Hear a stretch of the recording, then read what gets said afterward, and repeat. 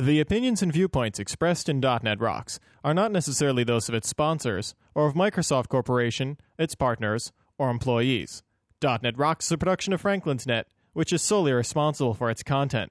Franklin's Net, training developers to work smarter.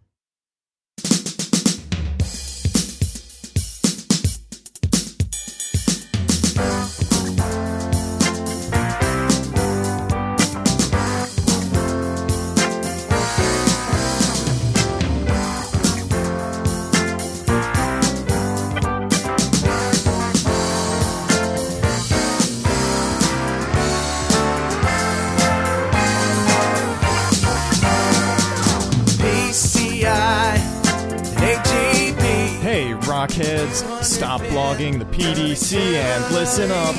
It's time for another stellar episode of .NET Rocks, the internet audio talk show for .NET developers with Carl Franklin and Richard Campbell. This is Jeff Maciolik, here to announce show number 131 with guest David Treadwell, recorded live Tuesday, September 13th, 2005. .NET Rocks is brought to you by Franklin's Net, training developers to work smarter and now offering hands-on VBNet and ASP.NET classes remotely online at www.franklins.net, and by Data Dynamics, makers of ActiveReports.net, simple, powerful, and cost-effective reporting for Windows Forms and ASP.NET web applications online at www.datadynamics.com.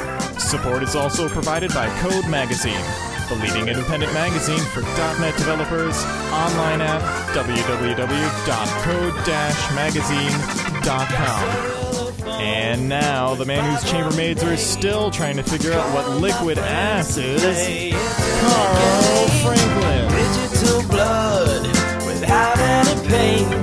Thank you, and welcome to another stellar episode of .NET Rocks.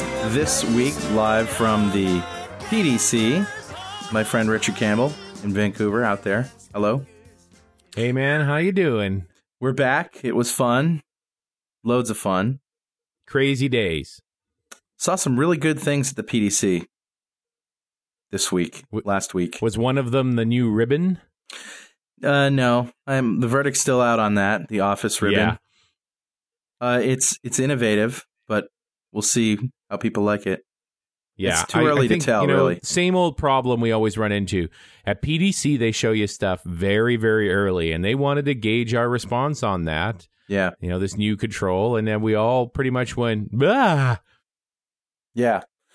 Yeah, so we'll have to see how that one pans out. I'd like to see it a little bit more. But what I really liked was the new expression suite of awesome. Products. I can tell, of course they're still in the alpha phase of that, but I can tell that's going to be special. I think it's going to be amazing. And I wrestle between whether that should ultimately become Visual Studio or keep it a separate product so that, developers don't get their hands on being able to do reflections. Well, I think Sparkle is what we're talking about here. And Sparkle is an interactive designer for software designers. And I think what they're really trying to do in Sparkle is while you can put some code in there, it's really not for the developer. It's for, they're really trying to separate the role of the application UI designer from the application coder. And definitely. Yeah, from that perspective, this is really the first time we've had a tool, I think, with XAML and being able to go back and forth without breaking code. That the first time we've been able to do this for Windows applications.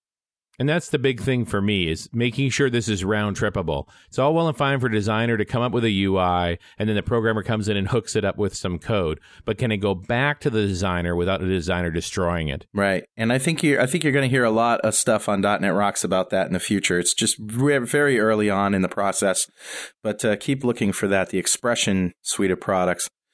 Anyway, I want to read an email here. This one's from Steve Pascoe. Hey, Carl, Richard, and Jeff. I'm from Sydney, Australia, and I've just managed to catch up my work from having a week off to go to my first Tech Ed before last week over in Gold Coast, Australia. I got to say, having never been in a Microsoft event before, hey, I'm only 24, it's taken me 4 years to prove myself at my employers as a coder, and I was stoked that I could go.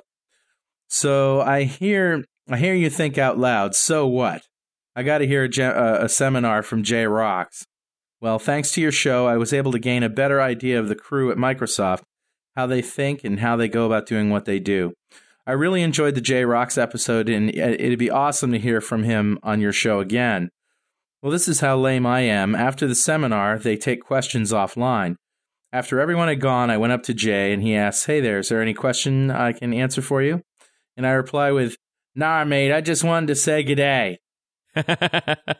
At that time, I had flashbacks of Wayne's World. I'm not worthy. And then, he is awesome.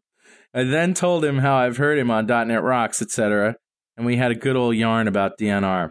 Anyway, I just thought for once it was great to meet some of the guys at Microsoft, including Jay, and thank DNR for providing this tremendous service to the .NET community all over the world. Steve Pascoe, Sydney, Australia. How cool is that? That's really cool. And hey, we got to meet Jay Rocks this week too, didn't we? Yeah, that's right. We did. Had dinner with him. Yeah, we had dinner with him, with Paul Sheriff and a bunch of other people, some people from a new sponsor that is sponsoring the road trip, Inner Workings. Some great tools. I'm sure you're going to be hearing a lot about them in the near future. And Richard, this is sort of one of those flashback shows, right? Because we're not actually there now recording this. We're home safe, and but we did manage to find a room in the nether regions of the Los Angeles Convention Center. I think it was like walking to San Francisco, actually, where we were able to interview a couple people for this week's show and next week's show. David Treadwell this week and Amanda Silver and Paul Vick next week. But before we play that interview with David Treadwell, which is great, this is a great interview. It was great for me. I want you to hear, I was down getting some coffee at the PDC in the lounge area near Starbucks, and I ran into Rory. So he actually had some news to announce and an amusing anecdote. Let's listen to that first.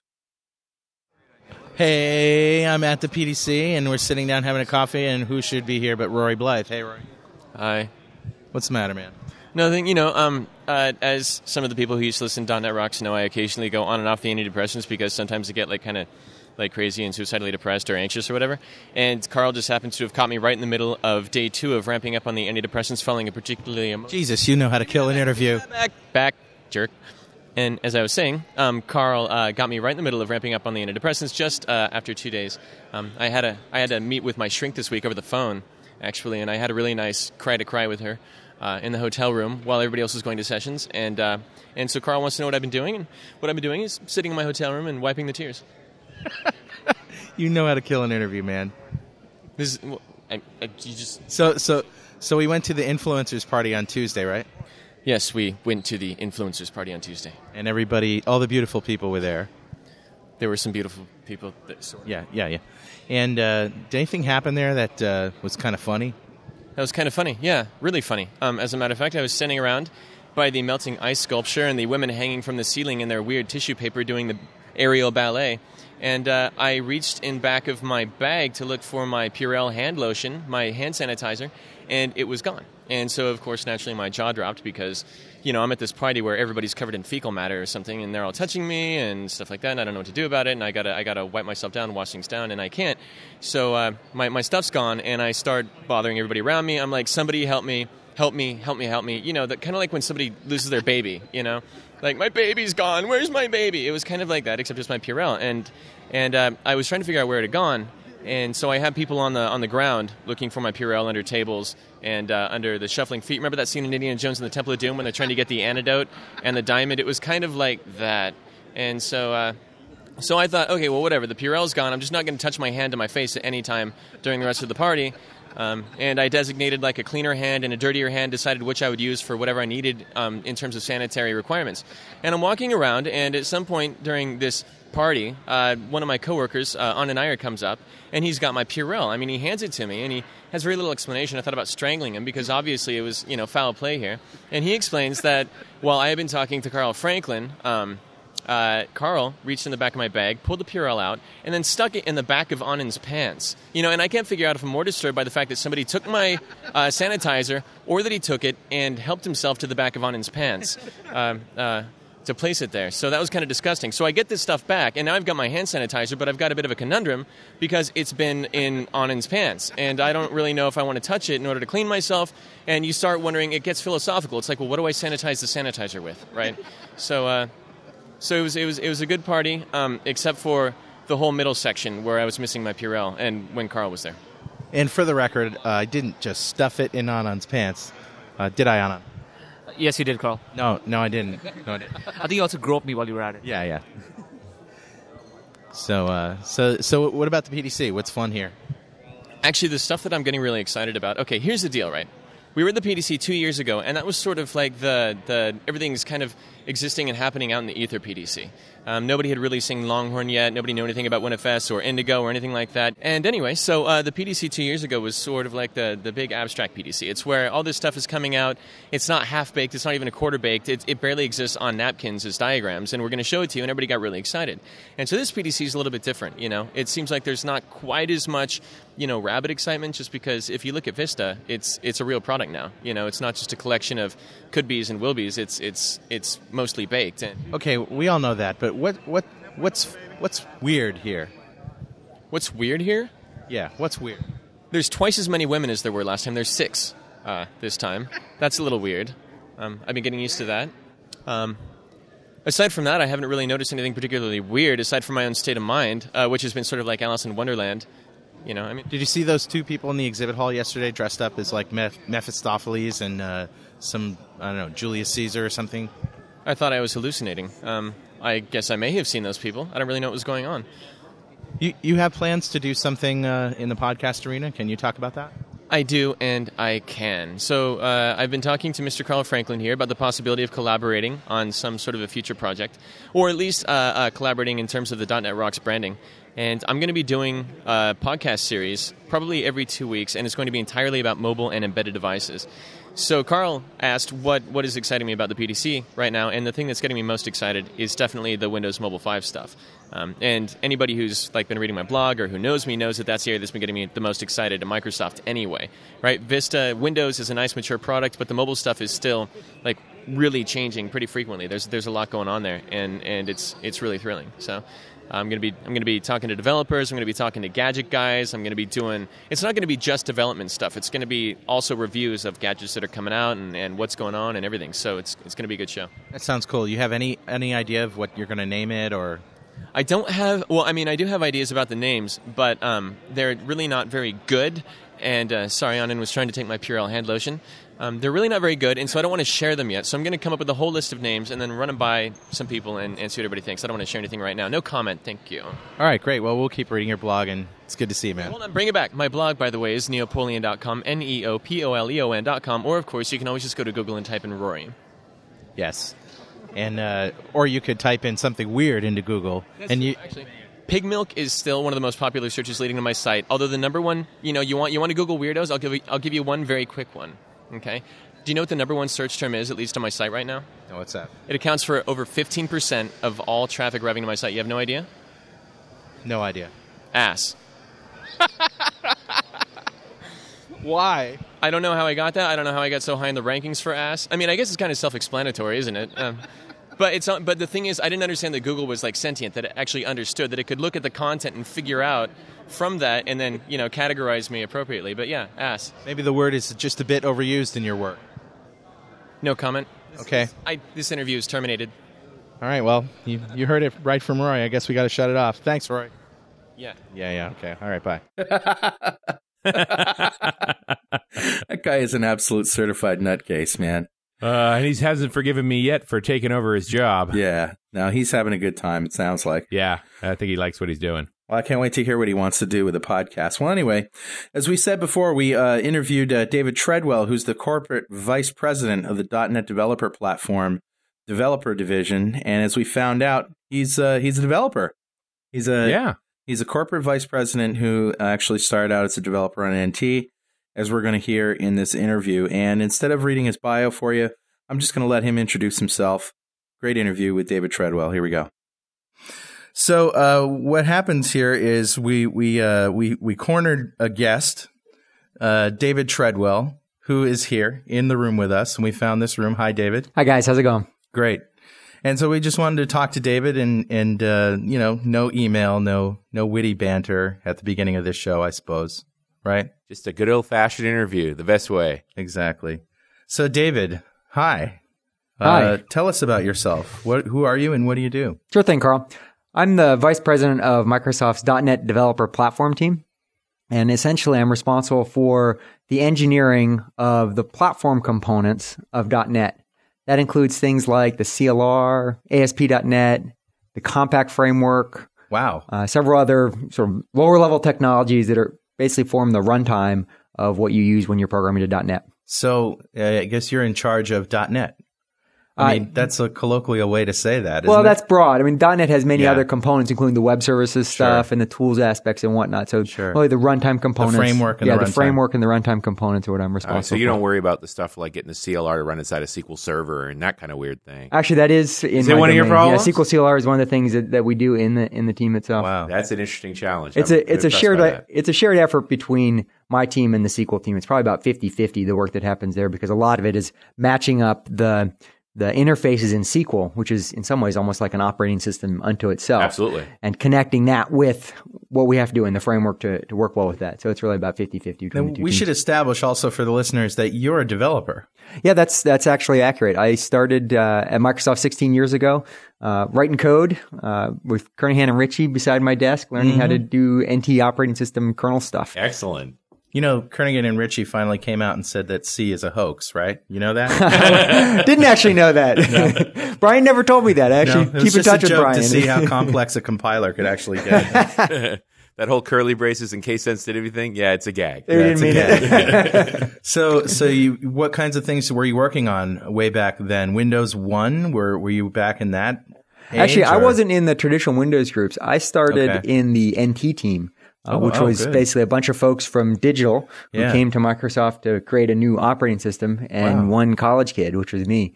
And so I had the opportunity. You were the college kid. I was the college kid. No had the kidding. opportunity to work with a bunch of people who knew what they were doing and learned a Wow, little bit that's from them. cool. It must have been a riot for you. Yeah, it was fun. What a It team was to fun. be on. Yep, and I was, a kid out of college, had frankly no life outside of Microsoft, so I was Yeah. working 80 hours a week, just writing code all day I long. thought that was how all Microsoft employees were. Well, that's why I say everybody out of college, you start 80 hours a week. That's kind of the normal thing to do. And college was computer science, I take it. Actually, I studied electrical engineering in college. Okay. It's a funny story, I only took one CS course in college. It was CS 217 called Systems. And through all my college career, it was the worst grade I got in college. And Wow. I think I decided that I wanted some sort of challenge because I went to the industry to basically work on computer systems. Right. Yeah. Here we are. It's funny, I know a lot of electrical engineers that ended up in the computer industry. That Yeah. really the engineering discipline is an excellent discipline for writing, great applications. At its core, most of college as a technical person is learning how to solve problems. Right. And the technology is going to change quickly over time. It's not so much exactly what you learn; it's your ability to solve problems. So- Dan Appleman is an EE. Who, yes. who got into computer science. Exactly, as well. and exactly true. The disciplined mind it takes to succeed as an engineer is exactly the kind of mind that's going to succeed writing programs. Yeah. Especially, NT. So that, from going with no operating system experience to NT, I mean, that's quite a leap. It was quite a leap. It was. I need to spend 80 hours a week to get 40 hours a week of work done.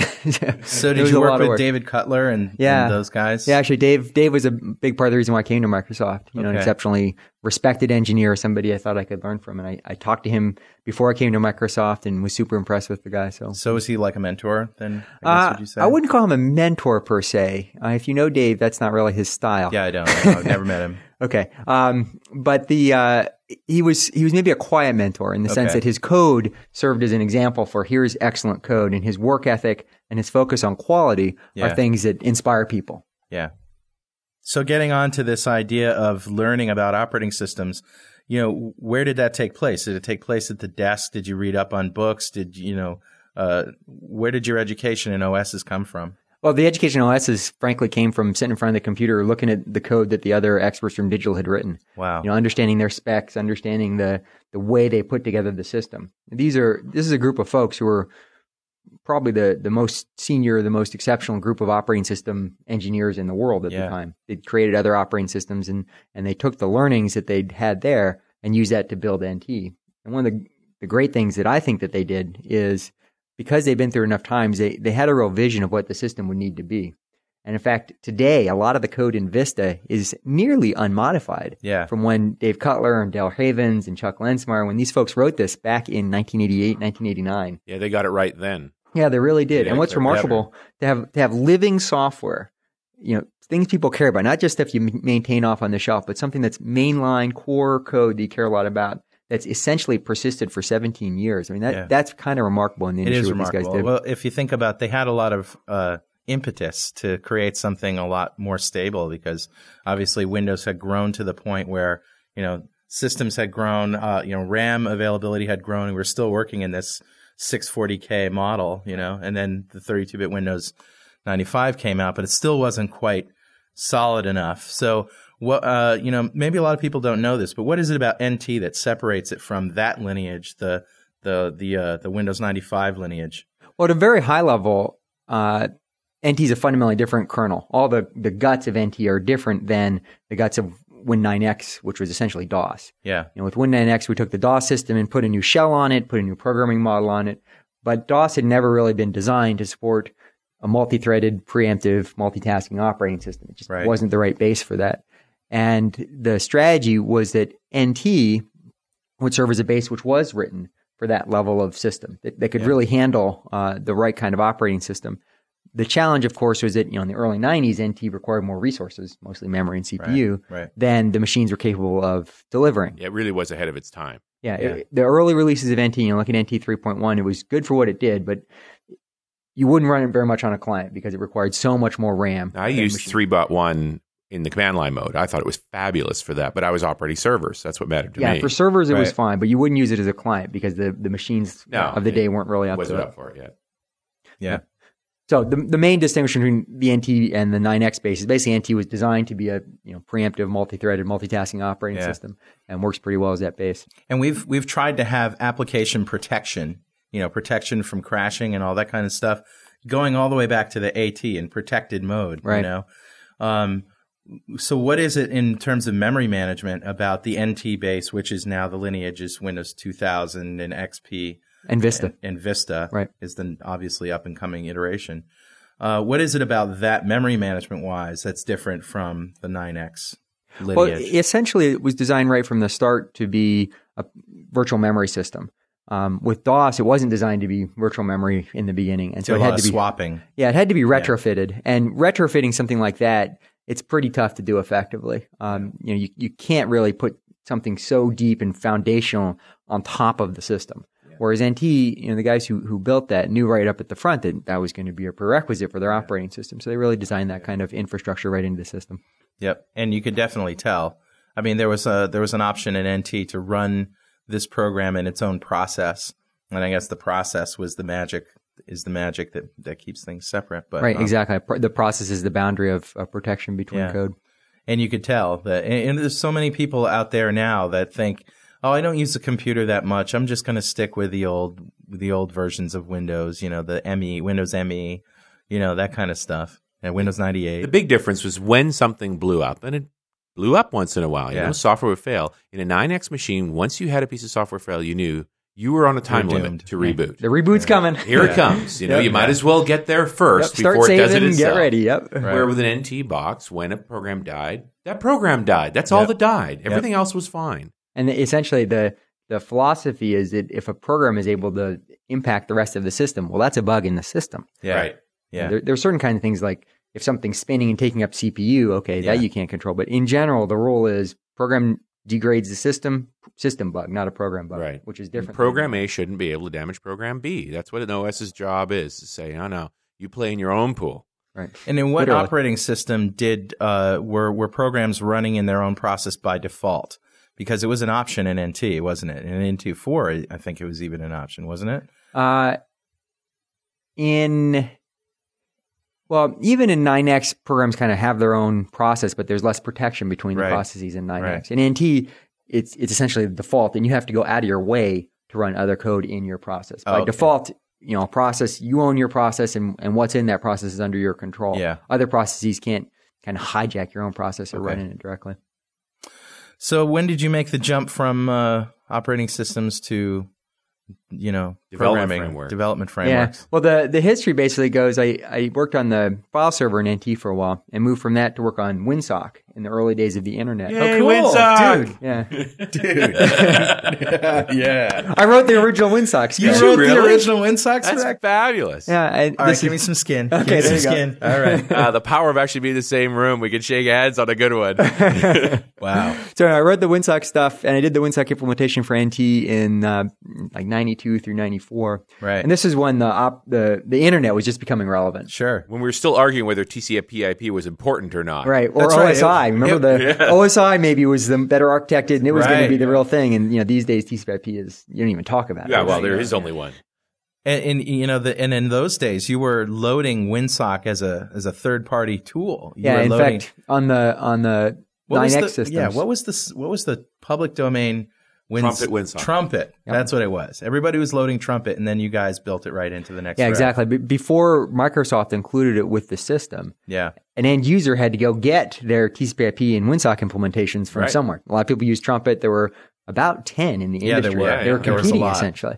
All of them. They all had big ads in the back of PC Week magazine. You also got this weird browser thing with it too. There was Mosaic, Cello. A couple years later, but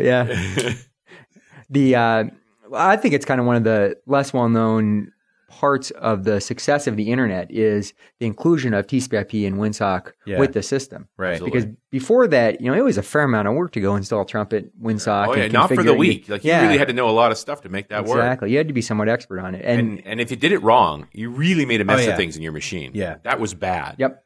Yeah. Yep, it was very complex. That was when, everybody had to deal with IP addresses, and these days, only the people more into the network. So what came after WinSock? After WinSock, that kind of migrated naturally into what became the web server.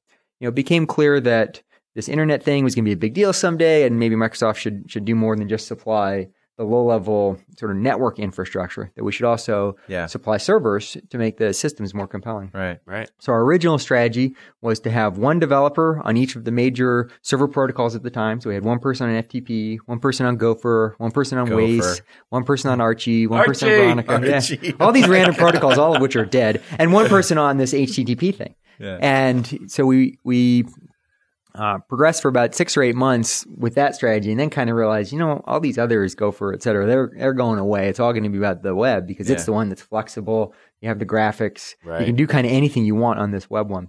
So slowly we put all the weight on the web server, which became the Internet Information Server.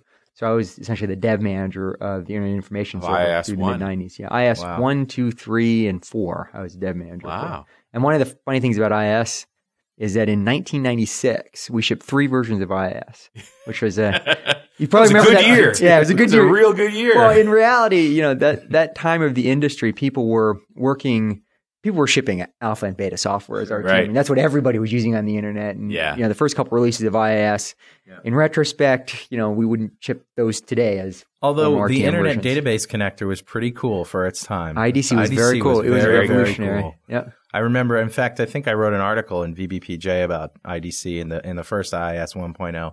Blew my mind. It absolutely blew my mind. There was some neat stuff. John Ludeman and Jay Aller did a great job designing that and putting together a good Kudos system to them. Yep. That was a long time ago. Yeah. So from IIS, essentially what happened, and this gets into the genesis of .NET. Yeah. By about late 97, early 98, Microsoft had gotten to the point where our internet offerings were in good shape. We had a great browser with IE4. We had a great web server with IIS4. ASP was out. ASP 1.0 was now long. Classic ASP was available. And so the basics of a great internet solution were in place. And what was happening internally at the company then was, hey, we've got Win32. We've got a good internet set of technologies. What's next? Yeah. And at that point in time, Jim Alchin set off a lot of people on thinking about what's the next programming model. This Java thing, this idea of a managed runtime environment is starting to pick up steam.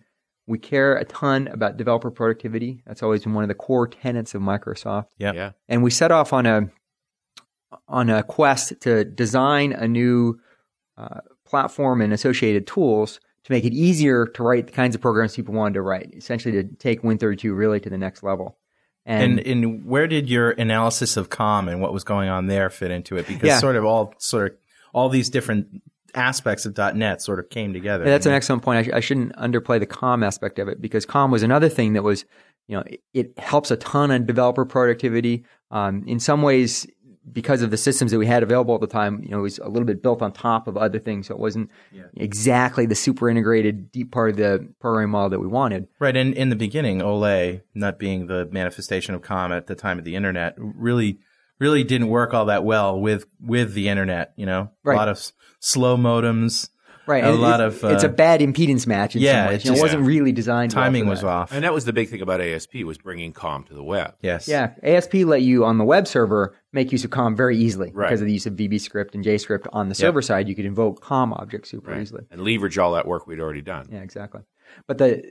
So we kind of realized, okay, we got a good internet solution. We got some pieces of the puzzle here for a good programming solution, but we decided we really wanted to kind of take a fundamental look at what's the right way to build a managed runtime environment that's well integrated with Windows, that works well with the web, that lets people efficiently, effectively develop the kind of programs that they want to develop.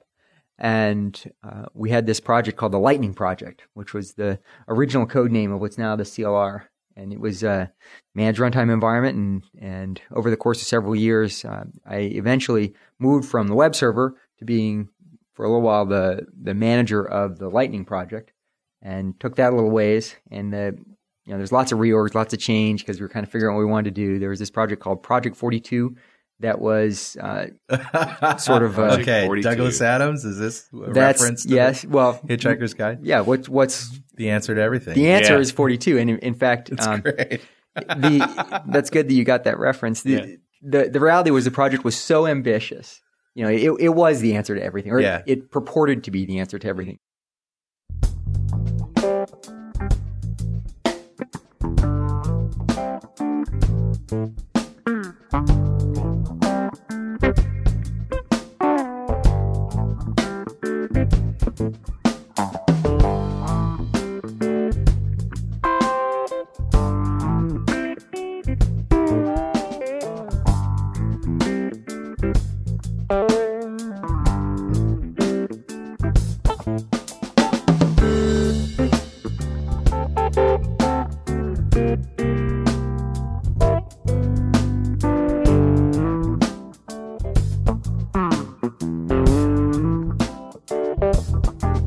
Folks, do yourself a favor and check out our friends Data Dynamics website, datadynamics.com, makers of ActiveReports.net. Simple, powerful, and cost-effective reporting for Windows Forms and ASP.NET. Very nice stuff. You compile the reports right into your application, ship them with your assemblies. Has all the great features you come to expect in a reporting engine. And you can use ActiveX controls right in the reports, too. So, great stuff. Data Dynamics has been an excellent sponsor of .NET Rocks for a long time. They deserve a little bit of your love and attention. So go check them out at www.datadynamics.com.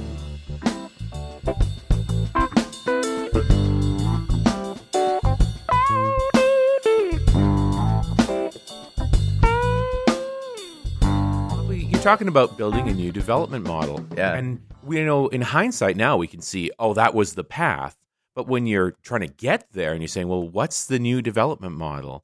You don't know what it is. You're trying to come up with the right ideas. And I'm sure there was a lot of contending views of what Lightning should be. Yeah, I'm sure there was. Very true. And essentially, we want it to be all of those things. Nobody was wrong about their vision. How can I create an inclusive vision of all of these things? But the reality is it was so inclusive that, by the time we shipped it, there wouldn't be hungry kids in Africa and the world would be at peace. It would have been that extreme a solution. Wasn't that the mantra of Corba?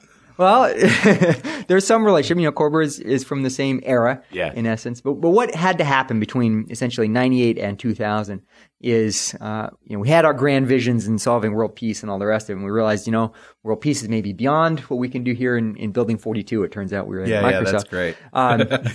And so we decided, okay, let's go back to something that's actually achievable. Yeah. And the coming out party for what we were doing was the 2000 PDC down in Orlando. That's where we said, okay, we've been talking about the concept of web services, the concept of a more productive developer environment. And at the 2000 PDC, it was very gratifying for us who've been involved in it because we could see we were able to deliver, actual early alpha bits. And I think the feedback we got was very good, that people were impressed with the work that we'd done, that .NET was going to be a very compelling development environment, development platform for them to use. Yeah. That's a great history. It's That fabulous exciting stuff. Yeah, and then since then, it's all been about polishing the diamond, essentially. Sure. We shipped the first release of .NET Framework and Visual Studio.NET in early 2002. We had the .1 release in early 03, and as you're probably aware, the would-be release, which is a 2.0, a lot of new functionality.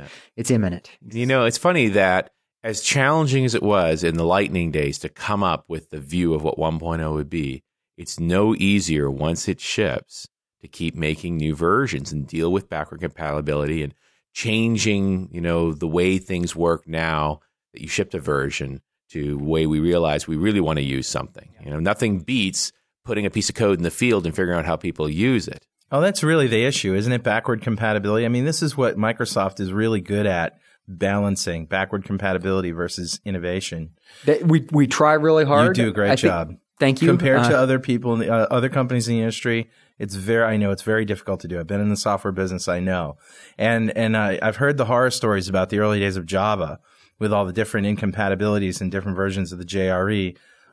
You must have picked up that kind of feedback from the Java community. Yeah, I'll tell you, our internal assessment of our backward compatibilities, we spend a huge amount of time on it. It is one of the company's sort of core principles is to help people move forward their operating systems, their development platforms, their applications, kind of at all levels. Right. Don't punish the guys who came before. Exactly. And we work really, really hard at that. I think there's more we can do. I think one of the David, before you say it, I think it's undervalued. And people tend not to see that as a feature.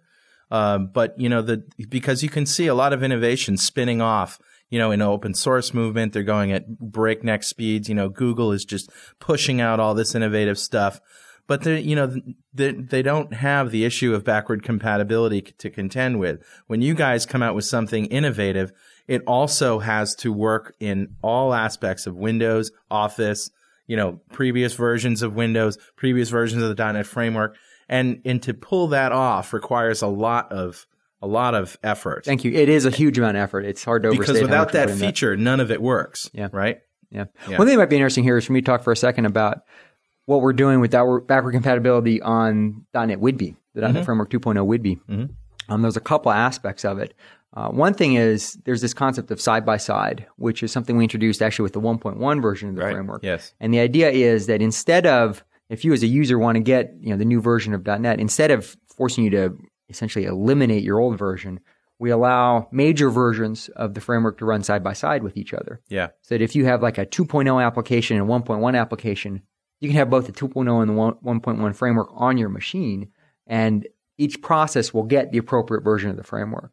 I think that's amazing. It's What's great. even more stunning when you see that in action is, and then I'm able to get an update to the 1.1 framework and update that without pranging the 2.0 beta on the way. Exactly. And we work very hard to keep them as separate as we can. Really. It's great. Yeah, it's been very helpful to us to allow both those to run at the same time on the same machine, because that way we know if there's something fundamentally broken about the way we did 1.1, and it's incredibly difficult for us to preserve that in 2.0. It gives us a little bit of flexibility on making a change if it's really important. At the same time, though, you could let it go and say, well, look, just keep the 1.1 running on if you want to keep that application working. If you're going to move to 2.0, you've got to make these changes, and here they are. Exactly. But at the same time, we only make those changes very, very carefully. Yeah. The principle is that code written for 1.1 should compile and run on 2.0 unmodified. Right. And we work very hard to do that. And that's mostly for the developers, because they've got this investment, and we want to make it easy for them to make use of our new stuff. We don't want it to be a 10-week project for them to migrate to 2.0. There's nothing worse than taking old code and having to revise it to a new situation like that. Before you even get any new features. Where you get no new features. All that happens is that old code now breaks. And we should also, with a caveat to the developers listening out there who run beta software, don't expect side-by-side compatibility with beta versions. Yes. All right? Because You're it's asking beta. for it. Yes. It's beta. We're talking about the finished runtime versions. That's a good point, Carl. Yeah. And one of the principles here about side-by-side, I think it's important that we be judicious in our use of it. It might seem like a panacea, but the reality is, as a user, you wouldn't want every beta and every QFE in every service pack you're running side by side on your machine because it's an unmaintainable mess. Quickly you'd have tens or hundreds of versions on your machine. You'd never know what was running on what. If you had a secure problem, you couldn't That's fix what virtual PC is for. In a way. Although I don't think people are going to have hundreds of VPCs on their machine either. So. Probably not. Well, you can. It's just nothing much happens then. Yeah, just be patient. Maybe. Be very patient. Anyway, the use of the side-by-side as a concept is something that we're enthusiastic about doing carefully, judiciously, because it provides a tool to help improve our ability to migrate, improve our application compatibility. So the developers out there need to know how different is the upgrade from 1.1 to 2.0 than 1.0 to 1.1. How much new stuff do we have? Just give us a number, a percentage, a number of types. How many have they been increased Actually, a month ago, I knew the data. It's probably 2x more types. I don't remember the exact data. Lori Pierce's SDK team shows me that on occasion, and 2.0 is substantially larger. Wow. Although one of the things I'm enthusiastic about is that while we have a huge amount more technology in 2.0, the redisk size is about the same. It's even a little bit smaller. Wow. We've just been more judicious in the way we use space in that file, and the performance has increased pretty substantially. That's good to hear. Yeah, it's been a big area of focus in 2.0 is reducing the memory usage of .NET Framework applications. Yeah. And we feel a heck of a lot of progress making apps faster, especially in working set, so that there's less memory used by each application. So does that mean that people who are running on Windows 98 systems will have a better time with this, or are we still targeting Windows 98? Well, it still runs on 98. I'll be honest and say that our focus these days is more making it work great on XP and WSO3 and Vista. Those are the main systems that we focus on. And along the way, 2000 is going to get a pretty good shake of that. Because yes. It's not that similar. far away from XP. 2000 is a great operating system, by Fabulous the way. operating system. Yep. 2000 very similar. And so it works on 2000 and above, and 98 and ME. Those are the systems. Yeah. And what are the major reasons that people should be looking at .NET for 2.0 if they have not yet been interested or been able to look at it since now, until now? Yeah. Well, a couple of them I just gave, the performance improvements and the new functionality across a wide swath of problem spaces. One in particular I got to give some special airtime to is the work that the ASP.NET team has done, making it just amazingly easy to build really compelling web server applications with .NET. We've come a long way since 97 in ASP. Yeah, it's a heck of a lot better than ASP Classic. Often, we show the innovations that we have in ASP.NET We'd to customers like, here's how you can build a website that does this. And it takes a remarkably small amount of time to build a compelling application, a compelling web application. And so, if you're interested in building web applications and you want to put one together really quickly, take a look at ASP.NET 2.0. It's kind of a no-brainer, isn't it? I mean, it is so strong. I think ASP.NET 2.0, we're very proud of the work there because it makes it so easy to build these applications. Yeah, closest we've come to true drag and drop programming. It really is close. That's a good analogy. But it isn't smoke and mirrors either. It's not like wizards that are built on, we'll figure out the code later. I mean, it's all based on solid foundation of .NET Framework. Drag and drop code you can actually ship, which is kind of amazing. I've always resisted that. Any old school programmer's got that resistance to, if I didn't write it myself, it can't possibly be right. Right. But you put this code together, you throw it out there, and it just doesn't break. Yeah, it really is pretty robust. In addition to the ASP.NET side, let me talk about one client feature that we're really pleased about, which is Click Once.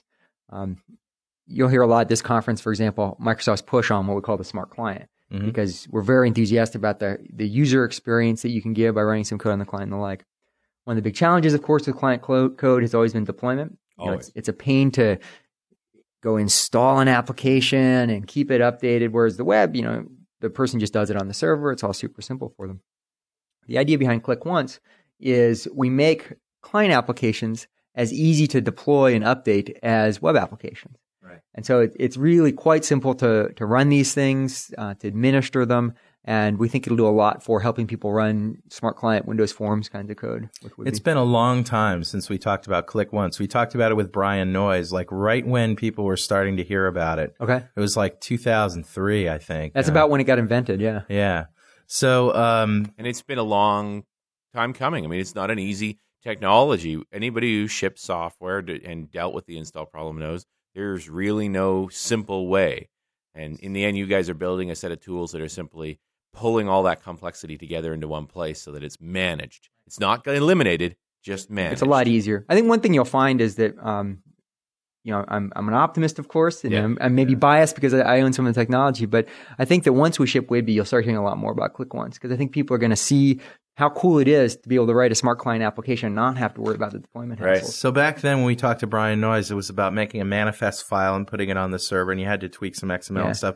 What's the experience like now? Oh, it's a ton for the easier now. developer? Yeah, if you use Visual Studio, sometimes I do a demo where it's basically 10 mouse clicks to create a very simple Windows Forms application that is deployable by Click Once. So do you do a traditional setup program with a setup and deployment wizard then? Is it part of that? It essentially auto-creates that for you. So Visual Studio, it's not a full-born, MSI, heavyweight installer program. Right. It does the appropriate, it it creates the manifest. It does the appropriate setup stuff for you so that you really don't have to spend much time at all. Front page extensions to get it onto the server. Exactly. It loads it up to the web server via FPSC, the front page extensions. Sweet. Yeah. Or FTP or any other mechanisms. Excellent. And then you basically just give the URL to people, right? Exactly. So you give people the URL, and then when they run that URL, it asks a question. You want to install this code install this code in your machine, and it happens very naturally. Yeah. From the user's point of view, it's as easy as running a web page. It's been the whole philosophy. So from the user's point of view, would you necessarily want to create a setup program that actually puts something in their start menu that is like an internet shortcut so that when they click that, they can go? Is there something along those lines? Because, telling users launch it from this URL, believe it or not, sometimes has an incredibly confusing, how do I do that? The geeks would make an HTML file that has a link in it, save it to the desktop, and then they can load it up and click on it. But this is you've uncovered one of the early design decisions we made on Click Once. We decided there are kind of two sorts of applications, and we call them online and offline. Yeah. In the offline type of application, you want to put something in the start menu. You want to be able to run even if they're not connected on the network. Right. It'll still check for updates when it starts up, and if you are connected, it can successfully. And Click Once can do this. Yeah, Click Once does all that automatically. So it has that offline functionality. But you as a developer can choose whether you want your app to be an online app or an offline app. If you choose an online app, it doesn't necessarily put something in the start menu. Okay. It does insist that the machine be on the network in order to use correctly. So you've got both modes of interaction, the start menu, kind of more traditional feel to the application, or something that's more like a web page or really kind of does demand that you be online, has the same benefits and constraints as that. And that's the initial install. Now, of course, the big question is the updates. And I'm hoping this is all program driven, that the app fires up, it goes off and checks somewhere and says, hey, there's a new version of me. Shall I go get it? Yep, you just described it. That's exactly how it works. In fact, if I recall correctly, it'll by default get it automatically and just download it. Just go get it. Yeah. So, and if you're not connected to the internet, it'll automatically use the offline version if that's there? Precisely. And it doesn't even just tell you, it just does it, right? Exactly. There isn't any, would you like to use the offline? And that's all true. You guys just essentially program manage the design. So you got exactly what it does. Can you spot the guys who've already shipped software and suffered those pains? We know what our customers want, yes. so that's... There's one other cool thing it does. I have to tell you guys about this. So it does update automatically, but suppose you as the user decide, you just changed and you busted it for me. I don't like the update you did. Well, you can go to add remove programs and you can revert to the version that you had previously. No kidding. Nice. So if the developer screws up, the end user has an out to go back to the version that they liked before. Cool. Yeah. Now, how does it keep all the revs? No, it just keeps the previous n one. and n-1, so it keeps 2 for you. Right. So it's sort of the revert to last known good that's great. kind of You setting. can think of like an application cache almost. Yeah, kind of. Sweet. Yeah, we didn't want to go to the complexity of keeping all versions because at some point, you don't care about 20 versions old. So we just the said undo current and the stack last of versions. Yeah, exactly. But that reminds me much more of the OS model, because the same thing happens in current versions of XP and so forth with drivers, that you can always revert a driver. In fact, I just had this happen to me where I installed the automatic update version of a network driver, and now my machine was hanging every other day. Yep. And then I thought, the only thing I've changed is that driver. How could that driver do that? I just had the option to revert it. It's so simple to push a button and say, go back to previous version. Yeah. And the problem goes away. Yep. That's a pretty compelling way to work, that we can have those choices now. And that's due to the side-by-side thing. Again, you can have multiple versions of the application. Yeah, it's not the same side-by-side support, but the concept is the concept is the same. It's also side-by-side. And you know what I tell end users when end users will ask me, what is .NET all about and why should I care about it? Why should I download the .NET framework? One of the big things that I would tell them is that precisely this, is that when you upgrade a program, you're not really upgrading. We need a new word for upgrade. You install the new version, you run the new version, the old version is still there. And that's just unheard of with applications that you buy in the store, an application that a big application that everybody runs. Something that you buy, like a virus checker or something like that. When the thing runs, it doesn't say, it always says you need to upgrade to the next version. Would you like to upgrade? And puts the responsibility on you to decide, do you know the answer to this question? That's right. And if it doesn't work, sometimes you're screwed. You're hosed. And there's not much you you can do said about you it. wanted this, so now it's your fault it didn't work. Yeah. Right. Would you like to spin the wheel and play Russian roulette? Yes, no. Yeah, exactly. So that's great stuff. And this all ties into how does Whidbey tie into Windows Vista? What's the relationship there? Sure. Whidbey is included as part of Windows Vista. Okay. So that when you get Vista, it's installed, as part of the installation process. .NET 2.0 is what you mean. Exactly. The framework. Exactly. Yep. And so there isn't going to be another framework at Vista ship time? Is that what you're saying? Or strictly, there'll be probably a very small update. We'll have some kind of servicing release that we'll do with Vista. Okay, but it's not going to be Orcus. Correct. Yeah, Okay. we won't have a full turn of the crank with Orcus. Great. We're working on planning on Orcus right now. Sure. We're shooting for a 2007 release timeframe for Orcus. Mm-hmm. And the focus of Orcus, both for the framework and for Visual Studio, will be supporting the great work that you see in Vista and Office 12. So, we're going to get 2.0 framework now at the end of this year. We're not expecting Vista to the end of next year. So, for sure, there'll be some revs to 2.0 along the way. It's exciting to me that we're finally going to get an OS that ships a version of the framework. Yes. It'll be integrated right in there. It's a whole lot of client-side download OS. that's going to go away. Yeah. And I'm really looking forward to that. Yep, we are too. Yeah. And then Should make it a lot easier for customers. And that's the reason we do it, is to remove the customer challenge of downloading and installing this extra bit of platform goo that's not directly about their application. So my obvious question, maybe for the listeners, is why didn't we do that with XP? Because XP shipped before .NET Framework did. It's a really simple answer. 2001 is when XP shipped, and Framework 1 wasn't ready till after that. Yeah, XP shipped October Framework of 01. 1.0 was after XP. Yeah, it's true. It's hard to remember, and they were close. And you realize also, don't look at the actual ship dates. Yeah, they were very close. Think about where the RTMs were and when they had a chance to integrate. If I remember correctly, though, they were very close. The exact dates were October, I don't remember what day in October. October 01 was XP. February 02 was the original release of right. It was 1.0. And so that you must have obviously been going back and forth with the decision of should we try to incorporate? Should we try to do it? We went through time? it, but the one thing you have to remember about Windows is things have to be done early in Windows. Yeah. Especially lower level platform technology, you have to have it done way soon. You're so right. Realistically, it wasn't all that hard of a decision. No. Okay. We knew that the schedule you needed to have align. the framework ready in early 2001 if you were going to put it into That's Windows. exactly right. That's exactly right. The so truth. it wasn't really 4 months. I mean, Yeah, it was 4 months on the RTM dates, but we would have had to be more than 4 months earlier with the framework in order to integrate it. Yeah. And if you look what's happening with Whidbey and Vista, that's kind of the model that we have to pursue. Whidbey's done essentially just about now. Yeah. Shortly, knock wood. The Vista's done around a year from now. So we need to have that sort of time gap to get it integrated properly, everything working. That kind It's all good. Yeah. And there'll be a rev to 2.0 along the way to pick up some things. Yeah. It'll be a good thing. Yeah, exactly. So yesterday, David, and we're out of NDA now, we saw at the regional director side meeting a new set of designers for that they believe they ran on Windows Vista. We had a graphical designer, and then we had an interactive designer, Sparkle, which is really what I want to talk about.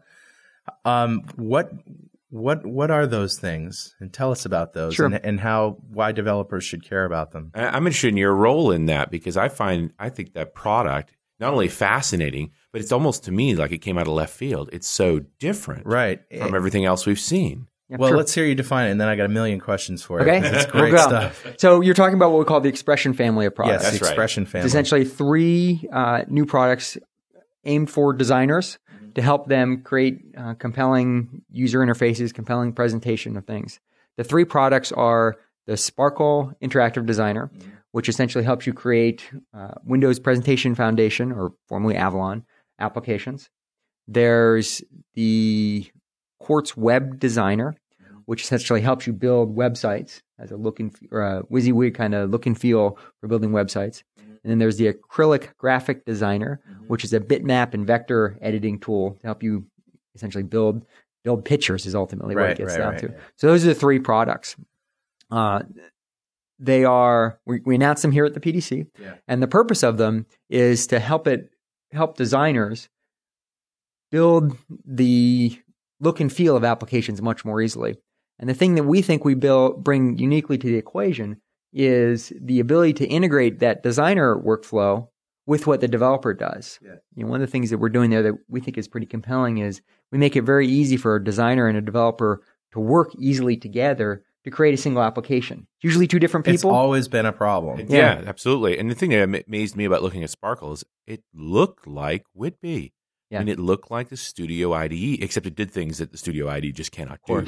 Well, we're trying to build a family of products, and we want them to be integrated. We want, wherever possible, for skills to flow across. But we also know that oftentimes, the guy banging out C++ or VB or C# code is different than the person creating the compelling-looking design of the application. Very different skill sets. Different skill sets, exactly. Basically what we saw for the listeners, and they can go to the PDC website and see these I believe they're all up there. videos. Great. If you haven't been to the PDC, that is. What we basically saw that blew me away was a designer who only wrote a couple lines of code and probably wouldn't have to do that in the final product anyway, but it's just because this is all alpha stuff. Without really writing any code, they were able to take pictures that were generated with acrylic, turn them into XAML, load them up in the Sparkle editor, make a designer, use a designer to create sort of, I guess you could call it like the VB designer on steroids, right? To create this graphical interface, bind it to a data source, which was all picking from sources. There wasn't any code involved. And you came out with this incredible 3D looking, animated, complete data browser with reflections on what looked like glass, like a glass countertop, with all sorts of beautiful, just beautiful UI. It was unbelievable. It was so neat how without simple writing it was any code to create that drag and drop animation where he took that form, shrunk it down to 1/10 of its size, stuck it behind another form, rotated 90 degrees, and then said, now move it back to where it was and take a half a second to do that. And then couple it to the click event. Again, all drag and drop. This is something a designer could reasonably do. Yep. Without getting into the detailed code. Then maybe the detailed code part that the developer would have to do with fetching from the various sources, setting up some web services, that kind of thing. If not using data binding. They did a lot of stuff with data binding that you wouldn't necessarily you have done in the past. There's a lot of great bindings. There's a great binding story there too. The thing that we think is going to happen in the industry is that we've essentially solved connectivity. The web, the internet do great for that. But user interface is still, it's not as clean and sexy as it can be. Yeah. And the reason for that is it's hard. It takes a lot of work between an expert developer and an expert designer who have the tools don't help them work together. What we're trying to do with Expression and the combination with VS is to really lower the barrier to entry to building awesome, compelling user interfaces. Mm-hmm. And what we think that'll do is let people build applications that are much easier for their end users to build, and it'll be substantially easier to create those applications. Yeah. So we see a huge amount of business opportunity resulting from all that. Yeah, for sure. And you can really differentiate your application by having a very snazzy, easy-to-use UI, and we're going to help make it easier for you to actually build those applications. So now that you know how cool it is, help me fit this into the puzzle of timeline and products. Okay. So the Expression Suite or the Expression family is independent of Visual Studio. None of it chips with Whidbey. We'll be having the 3 different products are not hardcore linked at this point in time. I forget the exact dates of all of them. There'll be some of it's being given out at the PDC here. There'll be betas, I think, of all 3 of them next year. And the idea is that they'll be shipping shortly after Vista. So there'll be independent freestanding products. So they'll be after Vista, before Orcus. Yeah. Right? Yeah. And there might, some of that's still uncertain. Hey, this is Jeff, the sound guy. Sorry to interrupt, but I got to give you a little heads up. Coming up shortly, there's going to be a little bit of a loss in the sound quality. Well, a big loss in the sound quality. Carl was recording the show on a portable recorder, and, he ran out of space. So I did what I could, and it's intelligible, but it sounds a little funny. Yeah, now you're getting far enough out that new ideas come along, and reactions by the market are going to affect things. So the timings could change, and we expect these to be in the next year or two when they're going to come out. We'll be having pre-releases in the near future. But the goal is that you should be able to take stuff that's designed with acrylic and with sparkle and give it to a would-be developer, and they can do the glue with the code. And vice versa. Vice versa. Bidirectionally, the project management, the template files that they use are all the same, so it's easy to have integration between the two. For me, the biggest thing is that bidirectionality. I've worked on a lot of projects where we had great web designers build beautiful websites that we then gave to the programmers to put the functionality in, which was fine. But when the rev came and they did that second iteration and the designers had to go back in, they smashed it. And you had to tear all that code out and reassemble it again. It was very hard. The designers historically have created a compelling prototype, essentially, and kind of given it to the developers who totally changed the way that gets implemented. They basically have to use that as a specification for what they do. Right. The beauty of what we do in the Expression Suite is the designer creates the actual, the XAML, the look and feel. They're really creating it. Yeah. The developer plugs into that such that if the designer later needs to change it, they essentially change the live application. Not with code. They use the Sparkle designer, for example.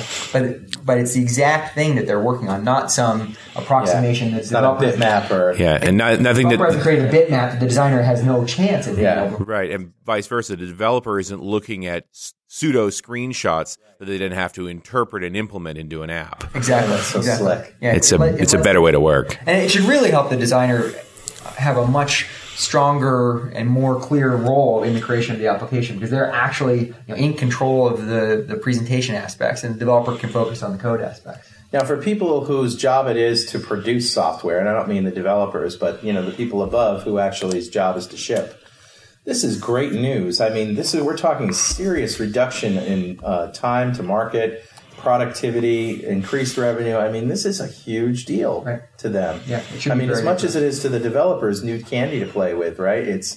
It means business. I mean, this is... Well, that's the business opportunity I was talking about earlier, because it really does facilitate the creation of compelling, easy-to-use user experiences. And so we think that people who adopt this stuff will be able to have much more success, much more differentiation in their applications, because they're going to look so good. Oh, yeah. The end users will really like what you can do with Windows Presentation Foundation. Oh, my God. It's amazing. On the other, the other spin of that, and one of the thoughts I had when I first looked at Sparkle, I said, here's a whole new set of tools for building an amazing level of ugly. Yeah, that's right. There'll be some of the some of the early demonstrations I've seen kind of reminded me of what some people like you with PowerPoint. The first time you realize, oh yeah, get a little gadget happy. We see bangy stuff happen. Yeah, it'll let you do that, but we're confident that the designer's maturity will. Well, and this is the thing is when you put a professional designer in, and they have that sense of subtlety and style, you get. And I don't presume that I have any of those skills. But I know when I see it. Well, we'll take this stuff and go nuts with it. Absolutely. I'm looking forward to seeing what Dax does with these tools. I am not looking forward to seeing what I'm doing with those tools. I'll be like you. Mine will be ugly. Yeah. We're talking about a guy who does our graphics. Okay. He's from India. He's a brilliant kid, really. He's a kid. But he is very talented. Very, very talented. Yeah, he's looking forward to this stuff too, I know. Good. Yeah, we're pretty excited about the progress we've made on it so far. So really what it means is that if you're writing software and you don't have an artistically minded designer on staff, get one. Because you're going to be in trouble if you don't. Give them these tools and your stuff will sparkle. Yeah, exactly. There you go. The other thing about those designers, they're all built on top of WinFX. Yeah. WinFX is essentially the next version of .NET, the .NET framework. Right. And Sparkle makes deep use of the Windows presentation. Is that where you sit in this role, dealing with it? Earlier, what's my involvement in it? Essentially, I supply a lot of the underlying technologies that the Expression family makes use of, all the WinFX stuff that they call to achieve their functionality is where I'm. Is ultimately part of the CLR. Not literally. Well, not literally, but part of the framework. WinFX, right. Is the way to say it. And I'm sort of responsible for overseeing WinFX at Microsoft. David, do you have any pet projects going on, like at home when you go home to 1 o'clock in the morning, whip out the code and start working on things? The stuff I've been messing with lately is Windows Media Center. Oh, yeah? Oh, MCE guy. Yeah, you got to put in a little effort to get it going, but once you get it going, it's pretty darn cool. Do you write code for it too? I've messed with a little bit of code, but more, just using the extenders and the different... just getting it set up to its full potential. Getting it up to full potential, that's a good way to put it. It's pretty fun. I think that when the Xbox 360 releases... one of the really neat features that it has is it's got a Media Center extender functionality. Right in it, yeah. So what that'll let people do is you can have an Xbox in your living room to play games. And you already have, or will have, a computer in your den. Well, I think the biggest issue with Media Center has been you kind of had to put the computer in your living room. Yeah, you did. Now you'll be able to connect the Xbox to the PC, such that the PC still sits in your den, but you can watch TV, listen to music, everything else in your living room. Via the extender. Yeah. And the only challenge, and it is a little bit of a challenge, but the only thing you have to do really is get the Xbox wired to the PC. Right. If you're setting up Xbox Live, you got it somehow wired to your internet, and clearly you got your PC wired to the internet. You've got the connection. Everything's there. It's just a matter of setting it up. Just figuring it right. That's what will happen there. So if you don't use, 256-bit security, then the kid next door is going to be like playing your Xbox games for you. Well, man, this has been a fabulous interview. I ask all of my guests towards the end of the show, and with a little caveat to Microsoft people, like excluding Microsoft tools because they're all cool. What's the coolest thing you've downloaded lately? Coolest thing I've downloaded lately. This is kind of a simple one, but I also like to do photography. Oh, cool. And it's kind of infrastructure. I have started using the raw plugins for Adobe Photoshop. Wow. They're fabulous. Are you a Canon fan then? Actually, I use Nikon stuff. You're a Nikon guy. Okay. So, yeah, the raw format is, of course, the natural results of CCD encoding, and they have all the details of the photo. And you can mess with it after the fact. And it's great being able to do the photography in RAW directly. If you miss the exposure, you can change it a half a step or a stop. Shifted it around. There's only so far you can go with that before you start mangling your picture. Yeah, you can't go too far, but you got a little bit more flexibility than you do with it. I'm really glad to see that there is finally getting to the concept of a digital negative between the different camera companies, and then we can all end up, of course, at Adobe to manipulate the photos and try to bring this stuff together and get the best results we can from it. Yeah, very good. So you're probably really into the whole, photo demos that they do in Vista with all the photo viewers. Oh, that stuff's great. Yeah. Oh, yeah. Mantle, top, photo. The project that they're showing today, Max, is really a compelling little, essentially a shell application. Yeah. Again, it makes use of WinFX, so it underlies a lot of this stuff. But I think that the things that you can do with photos on a PC is just amazing the way it's going. I just am blown away by the way Media Center presents photos that sort of move and fade across one another. The Ken Burns effect? Yeah, the Ken Burns effect. Oh, it's wonderful. It's wonderful. Yeah. That's what it is, too. It's like, Well, David, thank you very much. That was fabulous talking to you, and I'm glad we got to hook up, especially, with your history with WinSock and all the old stuff. It's real fun talking about that. Yeah, thanks very much. We had a great time. I did, too. It was real fun to have the opportunity. Thanks to you guys for the opportunity. All right. Great. Thanks. And that was Richard and I talking to David Treadwell at the PDC in one of those rooms on the side off in the nether regions of the Los Angeles Convention Center. And man, what a great guy. He was amazing. Yeah. Yeah, especially I like the part about WinSock, where he told me that he wrote WinSock. That was he's the guy. Yeah. Who knew? Yeah, I never heard of him before, and here he is, one of us doing the VP thing. It's great. Definitely. I don't mean that we're one of him. I mean, he's a developer. That's what I meant. Yeah. I don't even want to compare any of us to this guy. Well, anyway, the end of that sounded a little bit weird because one of our recorders ran out of room, and we had to sort of improvise a little bit, and it sounded a little strange, but we wanted to bring you the whole interview in its entirety. Well, Richard, next week on the show, we're going to be interviewing Amanda Silver and Paul Vick and Eric Meyer on the VB team, on the Visual Basic team. We've already interviewed them. You're just going to hear it next week. We're going to hear it next week. We had a great time with them in the same room, actually. And I always love talking to these guys. They're brilliant. They're working on great stuff. And they told us a lot more things that we haven't already heard about Visual Basic 2005. Yep. So on behalf of myself and Jeff Maciolik and in the sound room, Richard Campbell in Vancouver, of course, and of course David Treadwell, thanks for listening to .NET Rocks. We'll see you next week.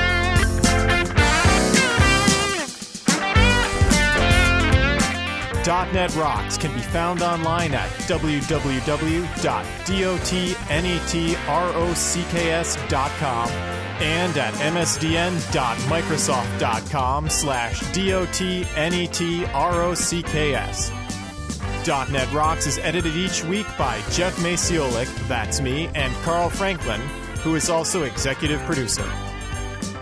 All music heard on .NET Rocks, including Toy Boy, the theme song, is created and produced by Carl Franklin and Franklin Brothers Band. Carl never sleeps. .NET Rocks is produced for Franklin's Net by Plop Productions, providing professional audio and podcasting services. Online at www.pwop.com. Plop, it's time to get your impact back.